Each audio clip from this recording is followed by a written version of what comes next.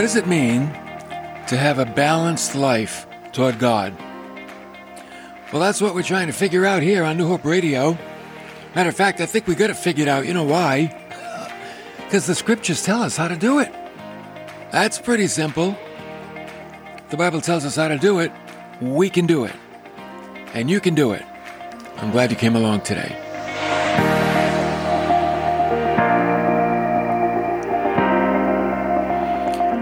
We're digging into Mark chapter 12 today, a couple of verses, beginning in verse 30.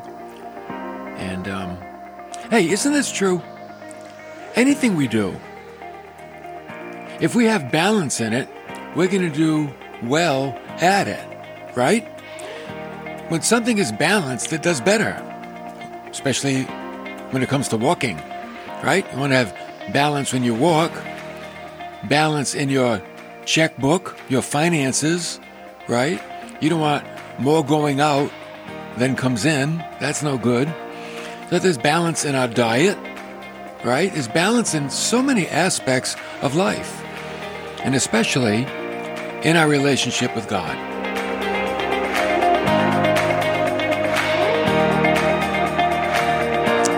I want to show you two things today about balance. Number one, it makes difficult work easier. And number two, it makes things more enjoyable. Okay? So let's talk about this and let's see where we're going, because we're talking about it spiritually. We need spiritual balance in our life. Balance that will make our Christian walk more enjoyable, make our Christian walk easier, okay? Because it can be difficult. You know that. If you've been saved for a while, you know it's not the easiest thing to do, especially if you do it right. What did Jesus say? Pick up your cross, deny yourself. Paul said, crucify the flesh. I mean, these are not things that we do easily.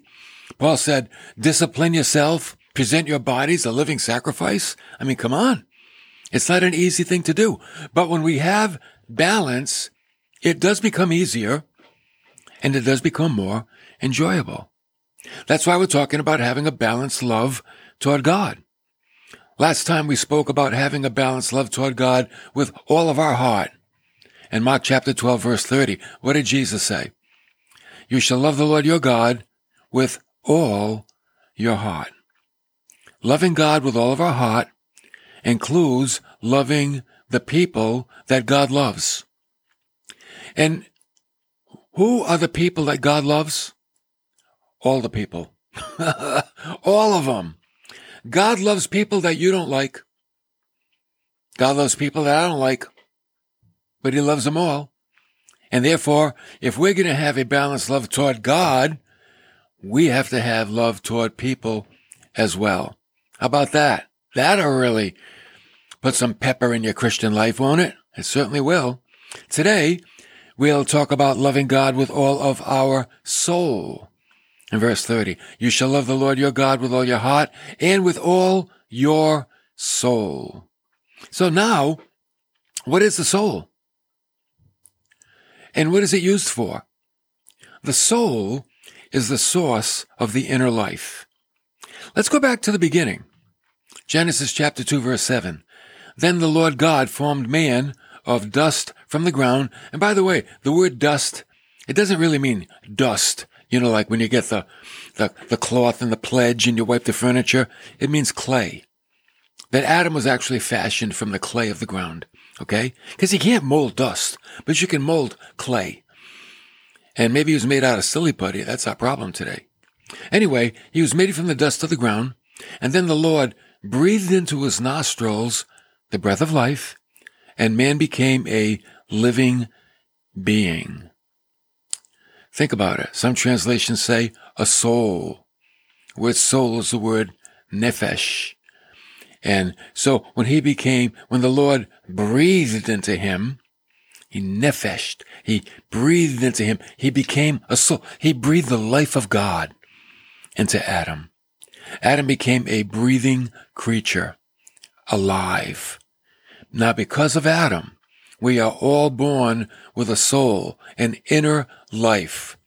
We all have an inner life. We have an outer life, that which people see, And then we have an inner life, that which people do not see. God sees it. You know why?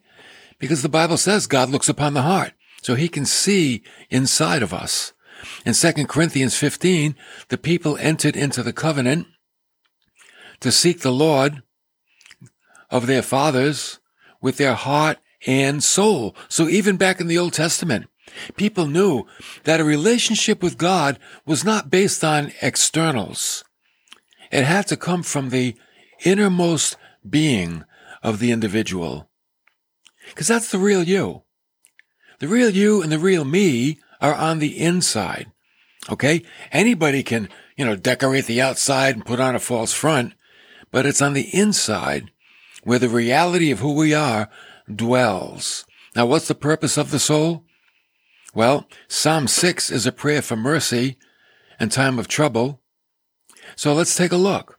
And by the way, I believe the soul, very simply put, connects us with our environment. Okay? It's through the soul that we relate to the world around us.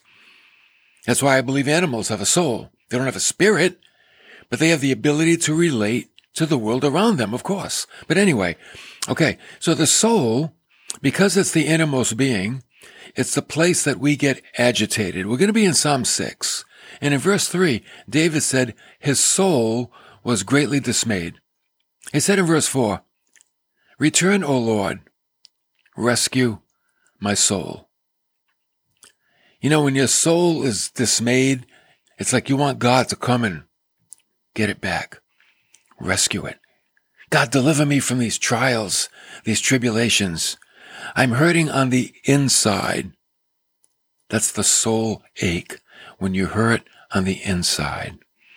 It's also a place of life. Think about it. Proverbs 3:22, the wisdom of God's word is life to your soul. You want your soul to be alive, right? How do you make your soul alive? Through the scriptures. God's word. Remember the two disciples walking down the road to Emmaus after the crucifixion of Jesus? And they were discouraged and dismayed and downhearted. And then who shows up and starts walking with them? Jesus. And they didn't recognize it was him. But he reasoned with them and he brought them through the scriptures. And you know what they said later when Jesus left? They said, didn't our hearts burn within us when he opened up the scriptures to us? There's something about the Word of God that just kind of makes us alive, right? I know the first time I ever heard a message in a Christian church, something alive happened inside of me. Something came alive, like I never heard anything like that before. And it probably happened to you as well. First time you heard a message from the Word of God, something rose up inside of you. Something was dead and you never knew it. But it came alive. That's what God's word does. It gives life to the soul. So if you feel sometimes like you're dying on the inside, you need the word of God. That's all. Pick up God's word. Get it into your soul. Thirdly, the soul is a source of our motivation. In Proverbs 13, the soul of the sluggard craves and gets nothing, but the soul of the diligent is made fat. Now, the word fat means prosperous, okay? So the lazy guy has a soul. And because he's lazy, he wants, but he doesn't get anything. The diligent guy, he has a soul. And because he's diligent and he's effective, he prospers, okay? So the problem with many people today is motivation. They don't need drugs. They don't need counseling. They don't need therapy. They don't need a placebo, which is a harmless, unmedicated preparation given as a medication to a person to humor them, so to speak. No, you know what people need today? Motivation. Motivation comes from having a sense of purpose. Everybody needs to ask himself, what is my purpose? And am I living in it? Because that's where the fullness of life comes from. You want to come alive? Discover your purpose and live in it. And that's where you get motivation. A soul that lacks motivation has become toxic. A toxic soul has no motivation in life. That's why here at New Hope, we have a yearly program. We call it, originally it was the Daniel Fast. And now we do the Daniel Plan, which is a 3-week. We begin on Lent Ash Wednesday, and we go all the way up to Easter Sunday. And it's not really a fast, but it's like a vegetarian diet, getting rid of all kinds of toxic foods to cleanse our system. So on the inside and the outside, we can become refreshed and renewed and even more spiritually sensitive. And it's a good time, and a lot of people have found very many health benefits during that time. So when the time comes around, hey, we'll be talking about it here, and maybe you want to get on board with us as well. So this year, we're going to start, like I said, it'll be on Ash Wednesday, and we go all the way up until the day before Easter. Okay? All right, back to motivation. Motivation comes from having a sense of purpose. When I have a sense of purpose, my soul is healthy, and my worship toward God is becoming balanced. Why? Because I'm loving God with all my heart and with all my soul. See, I wonder how many Christians know that God wants all of them. He doesn't just want our behaviors or our works.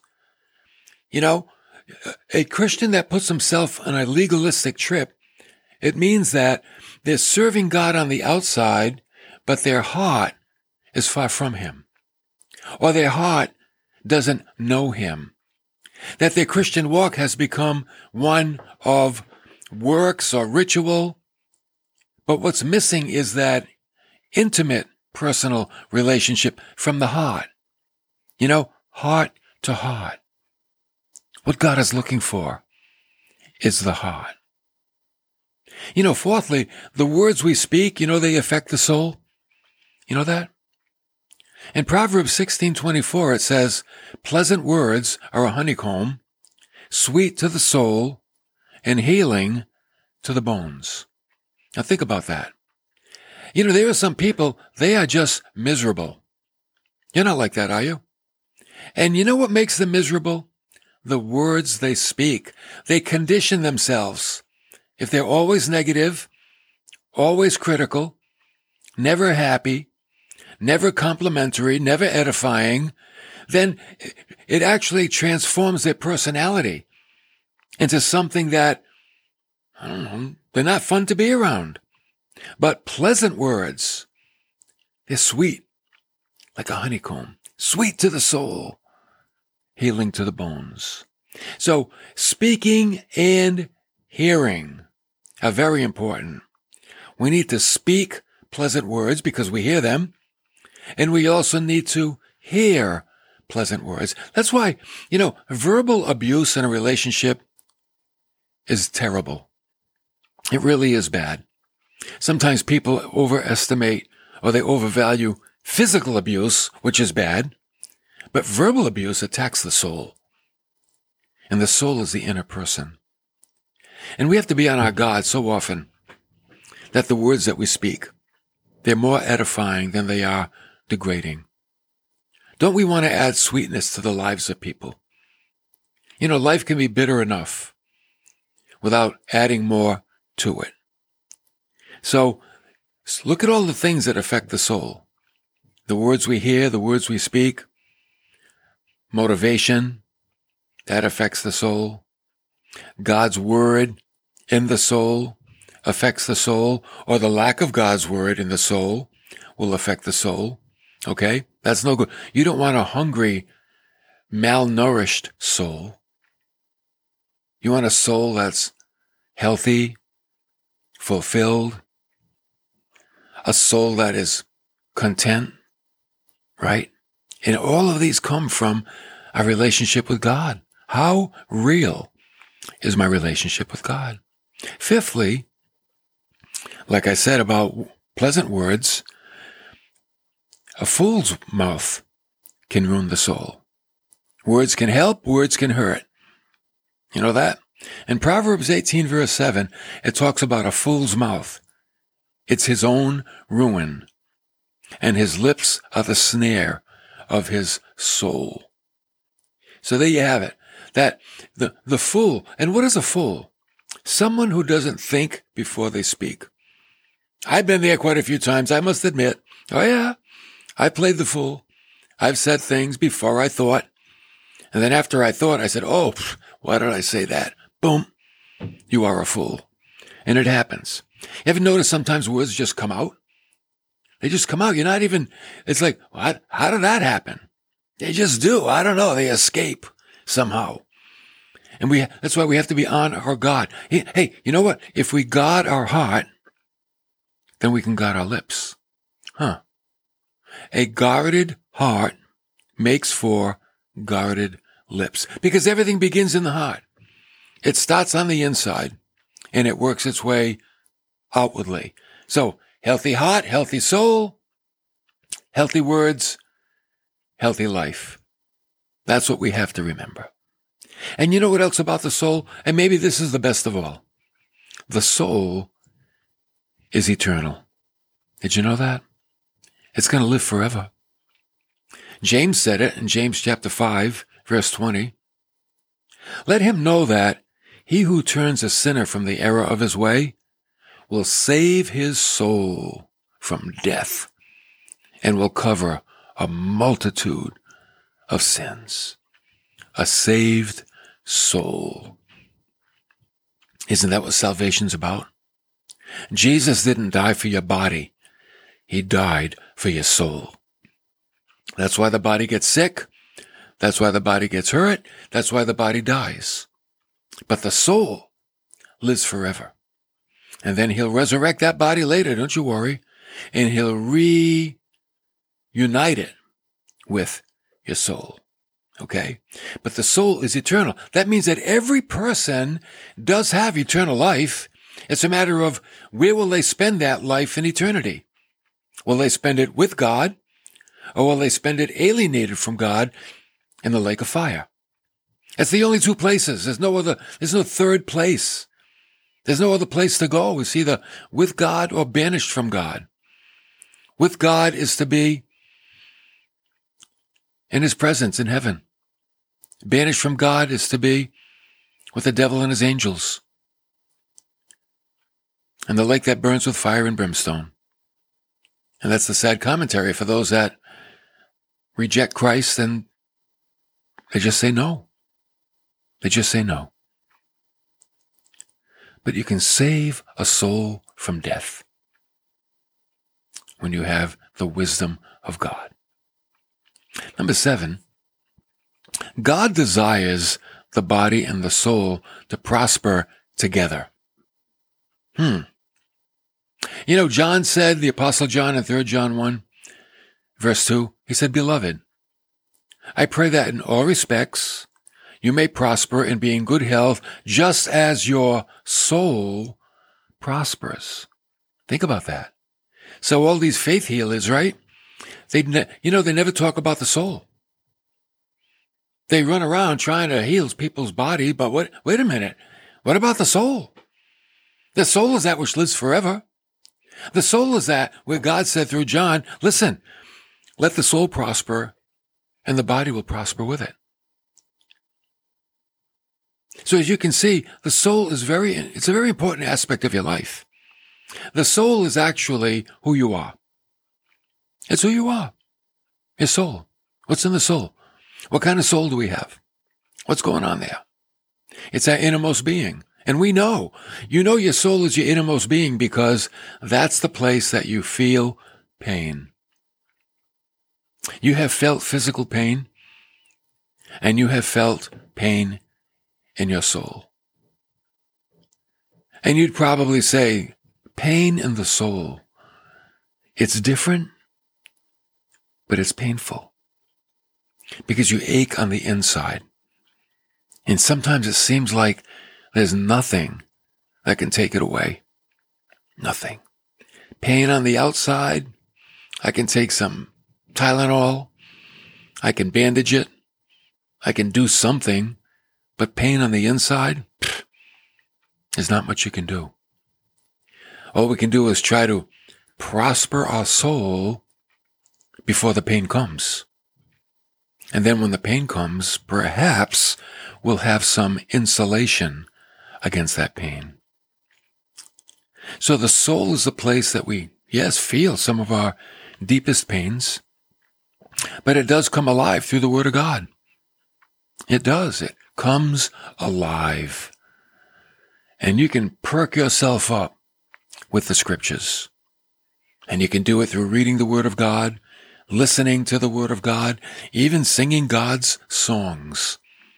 Beautiful worship songs. I like worship songs. Songs that are about God, to God, for God. Those are the ones that set me free. Those are the ones that they elevate me to a higher level. And a lot of Christian songs today that are played in churches, I don't know, maybe some of them shouldn't be played in churches, unless they lift you to a higher level in worship to God. Not something that pampers the flesh, but something that lifts the spirit. As I said, the source of motivation is in the soul. That's why you want a healthy soul. If your soul is not healthy, it'll be toxic. And what comes out of that? Nothing good. Nothing at all. So we want a healthy soul. Okay? Remember that. The words that we speak and the words that we hear affect the soul. Okay? I believe that if we speak sweet words to people, it'll help them and it'll help us as well. But if we speak mean things, it'll hurt them and it'll hurt us. Those are the words of a fool. Foolish people speak meanly.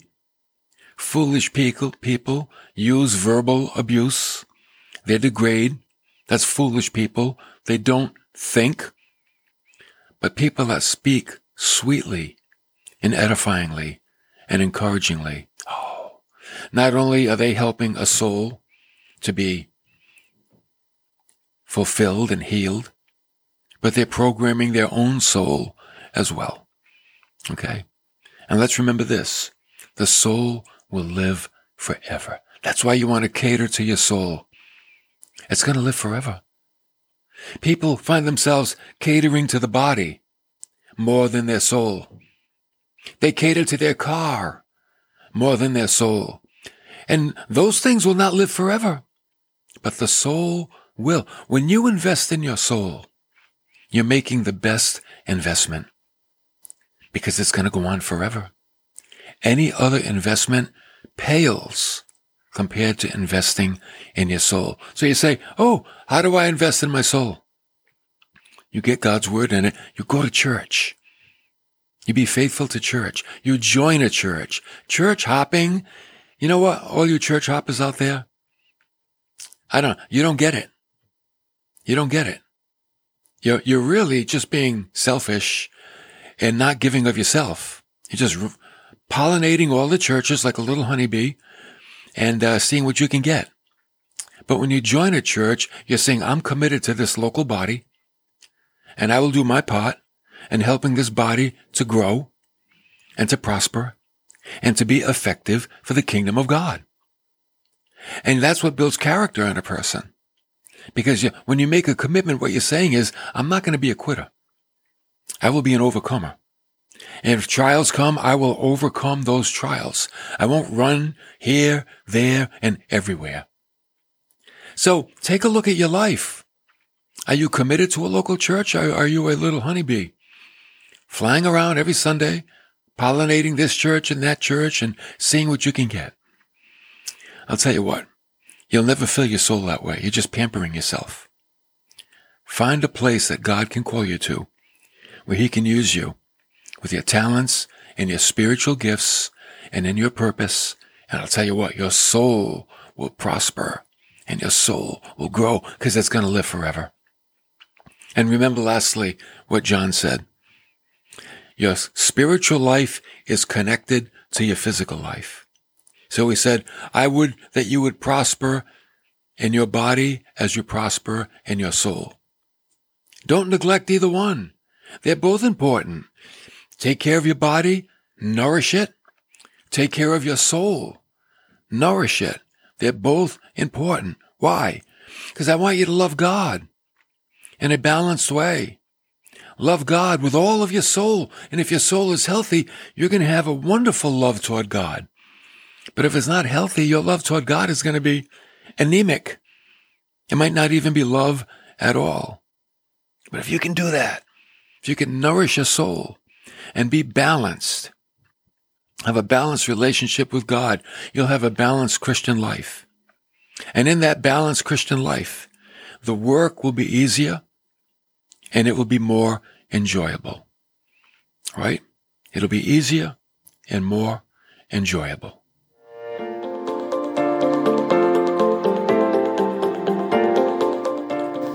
Is it easier to carry one cinder block or two? Two, one in each hand. Why? They balance each other. Just one kind of leaning over. That's why the yoke on the ox puts an equal weight on each side, makes it easier for the beast of burden.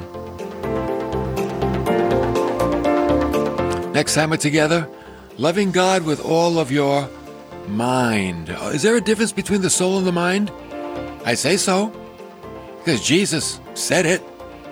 So what's that all about? We'll see that next time. Loving God with all of your mind.